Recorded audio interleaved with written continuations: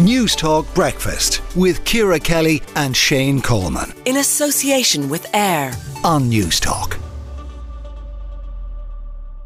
Now, we've been discussing this already this morning on the programme. What should parents do when their kids are finding ways of avoiding going to school? Stella O'Malley, psychotherapist and author of What Your Teen is Trying to Tell You, joins us now. Stella, school refusal, when this starts, this is extraordinarily difficult for parents to deal with. How common is this?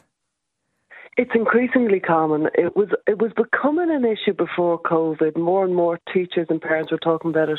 Then COVID arrived and it kind of went in to children's minds and teenagers' minds that they didn't have to technically go to school. And it has really rocketed since then. And each family where it happens, you know, it's kind of a private tragedy for that child, very often. Not always, but very often, because they're out of sync with their friends, they're out of sync with their peers, and they think there's something wrong with them. When it's become such a common phenomenon, you can't help but think, well, we need to look at this in the large scale. If so many kids are just refusing point blank to go to school, and parents are racking their brains, trying to do everything, throwing water at them, shouting at them, being kind to them, wooing them, everything, and they still can't get the kid into school. You start realising this is a bigger problem that we need to have a look at.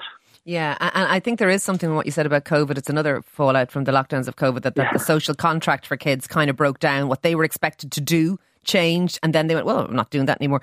But in terms of, if you're listening this morning, if people are listening, and I know they are because they're texting us saying that this is happening. I've got a text here. I have this with my 17-year-old who started in second year, which was the first year of COVID. They're now in Leaving Cert year. It has taken the GP, the guidance counsellor, outside therapy support, understanding, and we have already missed 2.5 years. So break it down for us. If somebody needs to start dealing with this now, what do they do, Stella? In many ways, the more you can figure out what is the child's motivation, because often they'll just kind of, the kid, if you remember being a teenager, you don't quite know why you're doing it, you're just full sure that you're not doing it. Yeah. And if the parent can kind of get into the kid's head of what is it social anxiety, which it often is, that they just don't like being around other people. So sitting in class is stressful for them in a way it mightn't be for everybody.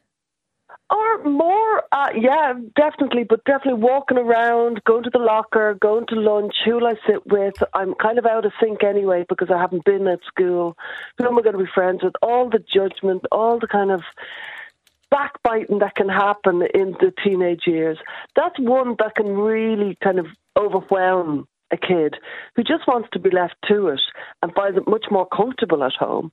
Another type of kid could be very bothered by the academic pressure, and that could be more sitting in the class thinking, I can't keep up. So it could be do the homework. Social anxiety, performance anxiety, all of those things.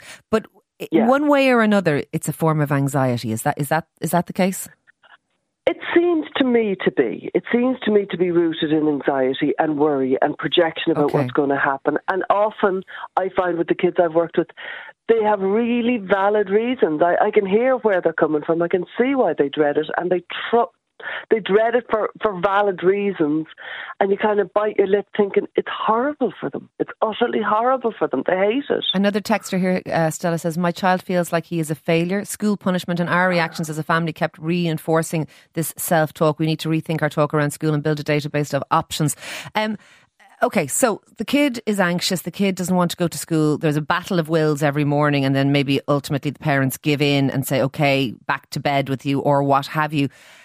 If you are still on the page of trying to reintroduce your child to school, is there a good way to go about that? Yeah, I do agree with that caller saying a database of options. We're so fixated on school, it's over the top. Okay, so that's not necessarily the way to go. We have to bring that into the conversation. It's so many children are just saying, I hate it. Maybe we need to think, well, maybe some school doesn't suit some kids. We can be completely fixated on it. And I think the problem with it is you're getting out of sync with your peers. Okay. There is no other serious option. And therefore, you're putting yourself out of your tribe, and it'll be very hard to get back in. Yeah, you're the outsider, aren't you? You're the outlier. So you're out of sync forever. But if you want to, I hear you. If you actually I just can see the text. People are at the end of their tether here with this. They really are. They are so many parents worried sick that they failed their child, worried sick about the future, and they're only been given one option, which is education. Okay. And back in the day, really, this is the first generation that it's the only option is education. So back in the day, lots of kids did leave after the junior cert equivalent, which was the inter-cert. They did apprentices, they became builders, hairdressers, loads of things, or they got a job. Yeah. So we shouldn't outrule that entirely as a thing. Successes. Yeah. Yeah. Some of them became great successes, some of them didn't, and some of them did. But these days, it's like, how do we get you back into education? And that's the only option. Okay, so you accept that there may be other roads your child may take. That's one thing. But let's look at the kid that we think should get back into school. Yeah, I hear you. I think number one is a kind of a conversation, a few of where are you at, what is the most difficult. I think it's very important that they get up anyway at 8 o'clock, that they have breakfast anyway at 8, between 8 and 9, that they are in a room and it's not comfortable. It's not like slouching on the couch in your PJs, vaguely saying you're going to do work. That it's kind of, it's 9 o'clock and between 9 and 4 you've got no access to devices, or, the Wi-Fi is very curtailed. Do you follow me? So you've got to put a structure on their day even if they're at home. Yeah, carrot and stick, that it's not this, it's the easiness of slouching along. It's so convenient. You're in your warm, cozy it's not like you go back to bed in your onesie and you roll over for 3 hours. Okay. No, and that's really hard on parents. So some parents have taken time off work thinking, I have to get at this. And I think it's worth it because your kid has lost their way. Some of these kids have really lost their way and need to be helped back. And so between 9 and 4, it's school hours. It's structured. You should be doing geography now. You should be doing whatever now.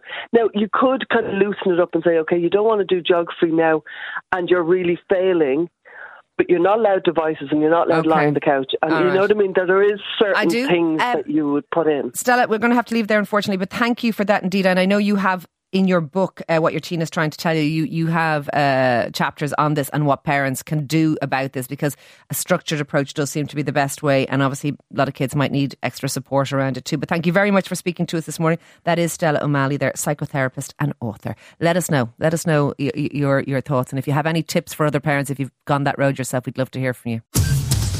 News Talk Breakfast with Ciara Kelly and Shane Coleman. In association with AIR. Weekday mornings at 7 on News Talk.